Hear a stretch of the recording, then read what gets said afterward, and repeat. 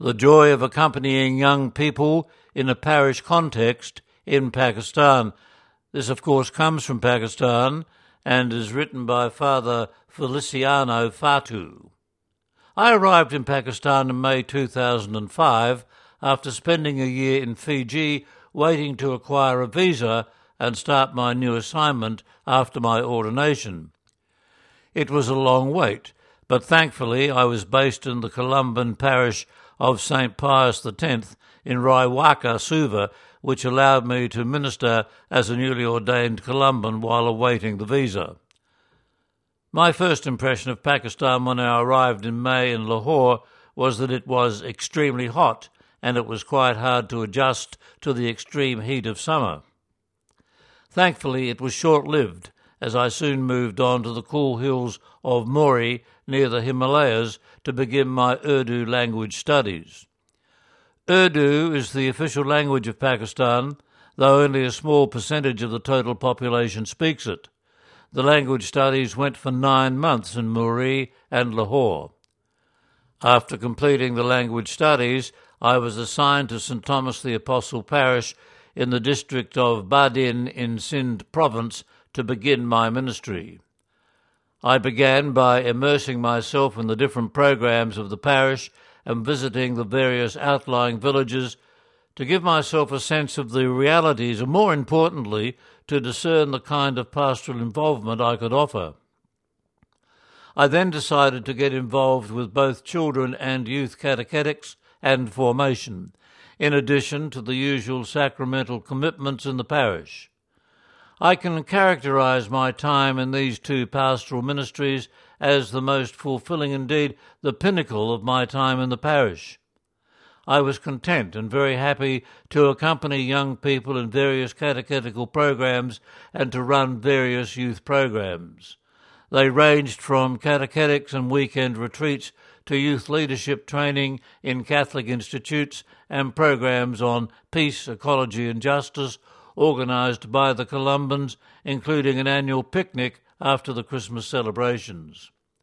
I was energised by the enthusiasm of the young people of the parish, especially their sense of involvement and commitment, which was wonderful to see.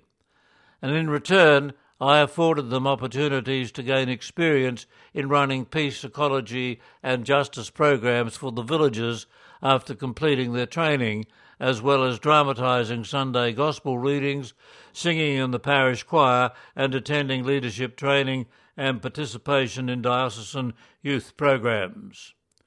My role was to empower, support, affirm and provide them with the opportunities and resources to better themselves and contribute effectively to the life of the parish. It was a joy for me to witness the talent and creativity of these young people and to help them reach their potential. I was grateful to God and grateful to them too for their wonderful contributions and the vivacity they brought to the life of the small Catholic community. It was also a joy to see the young people flourishing in these programs and growing in confidence in their various roles, both in the parish and as teachers in our high school. 6 young women even completed a year of midwifery training, graduating with flying colours. Their parents and I offered them support, and we were all proud and happy to celebrate their graduation. And what a wonderful experience indeed! And I was humbled by them and grateful to be of service to the Catholic community in Badin. My sense of contentment had to go with being a witness to God's grace and love, present and active in their lives, and finding how best to support, affirm and accompany them in their human development and faith formation. The most challenging part of my missionary work in Pakistan was having to say goodbye to the community when I was asked by the Columbans to train in Sydney and Chicago in preparation for formation ministry. I relished my time and experience in Pakistan with the young people, as it was my first appointment after priestly ordination. Pakistan, and specifically the Columban parish in Badin, was my first love as a newly ordained Columban, and even though I left it in 2011, I still treasure fond memories of my endeavours and the people there. The memories of the people and the community captured in photos still stir closeness and gratefulness to God and them for such wonderful experiences. I am hopeful of making a return to Pakistan if given the chance to minister again to the Catholic community there.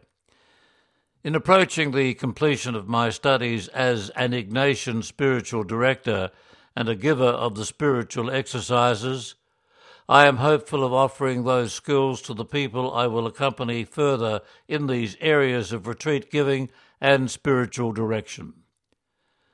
That story came from Father Feliciano Fatu, who lives and works in Fiji.